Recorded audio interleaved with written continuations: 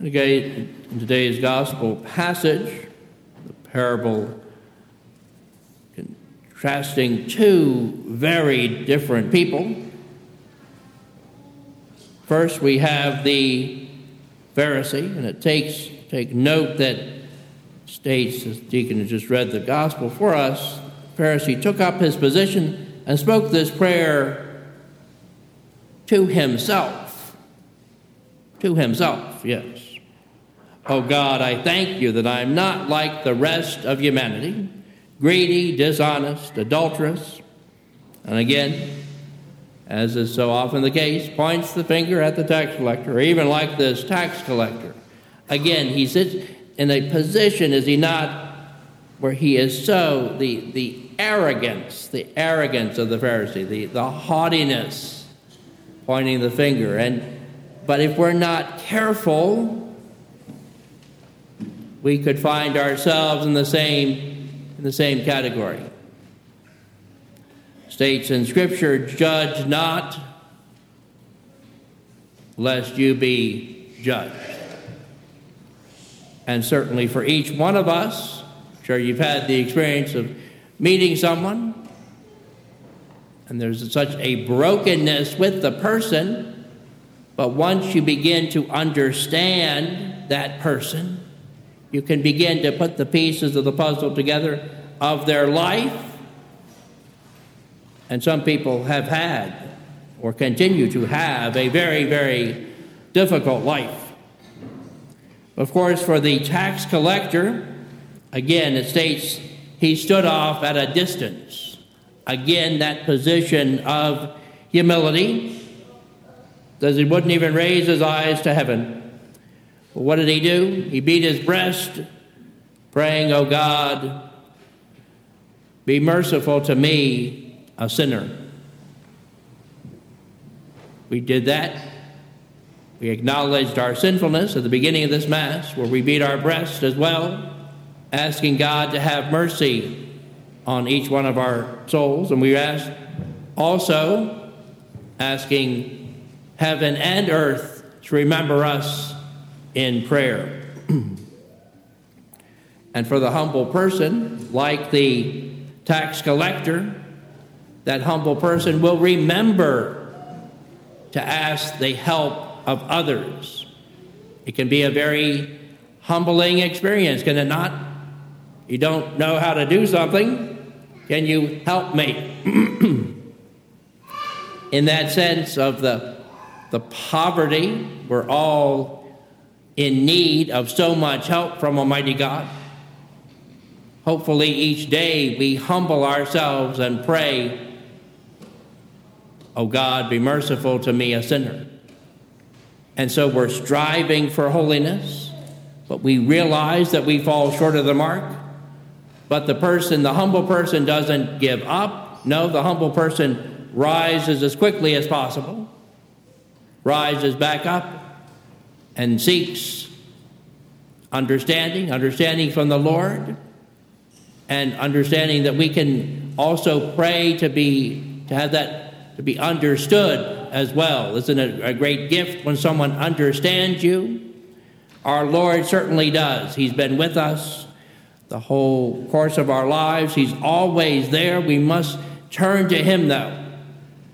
And the more that we do that, the more that we will see his absolute magnificence of God.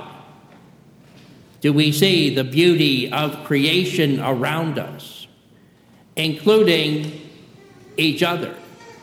Do we see that? Again, are we praying for asking the assistance, as we'll celebrate on Friday, All Saints' Day? Are we asking the assistance of the saints? Are we asking the assistance of our particular guardian angel?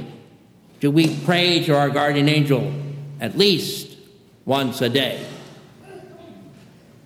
Are we cognizant of praying to the Blessed Mother, asking her assistance by praying the Rosary, 5 decades of the Rosary every day? Is this part of our spiritual plan that we have in order to always say, "Yes, Lord, I desire a deeper relationship with you. I want to proclaim you as the living God. I want to be your disciple. I want to be a son or daughter of yours that goes through life realizing how blessed each one of us that we are, and sharing those gifts, those blessings to each other. So often people are so gifted, and they're by using their talents, they're uplifting people, right? In their particular work that they're doing to honor and glorify God. Do we know our talents? Do we know and desire to use them? Or are we putting them under a bushel basket and hiding them? Is something that we have said or done in the past, are we embarrassed in a sense to bring that to the Lord, although he already knows it? Do we avail ourselves of the beautiful sacrament of penance, where we humble ourselves within that sacrament? Certainly the tax collector would be a person that would be so humble, again, beating his breast and asking, "Oh God, be merciful to me, a sinner." May we pray this day as we have this beautiful passage to meditate on, that we are, again, the ending of this passage, for whoever exalts himself will be humbled, and the one who humbles himself will be exalted. May we pray for that type of humility. May we pray that in our humility that we glorify God, and that in our speech we're always nothing about us, merely that we're responding to the innumerable graces, particularly at the holy sacrifice of the Mass, that my grace is sufficient for you. But may we never squander the graces.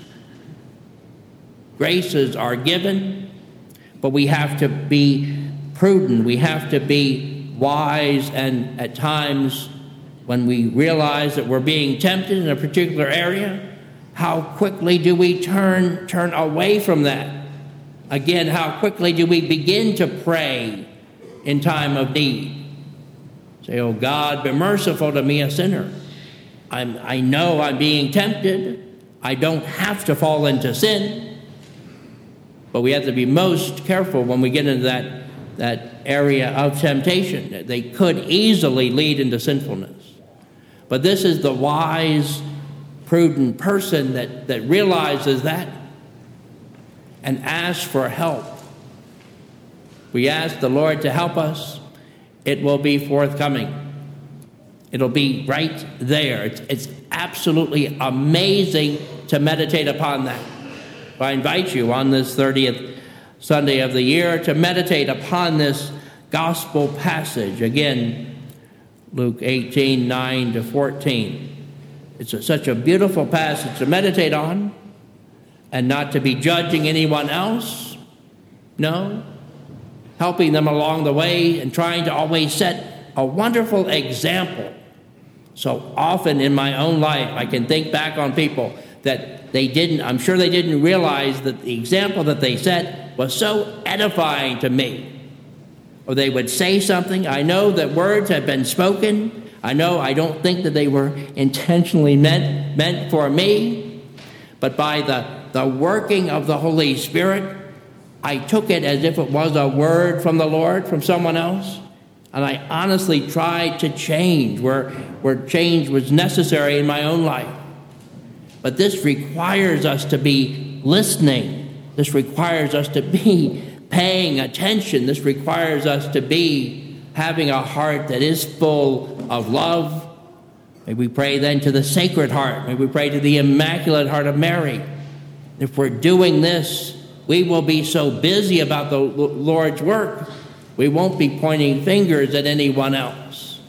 So may we take these words to heart, and may our God always be praised and glorified in all that we say and do. Amen.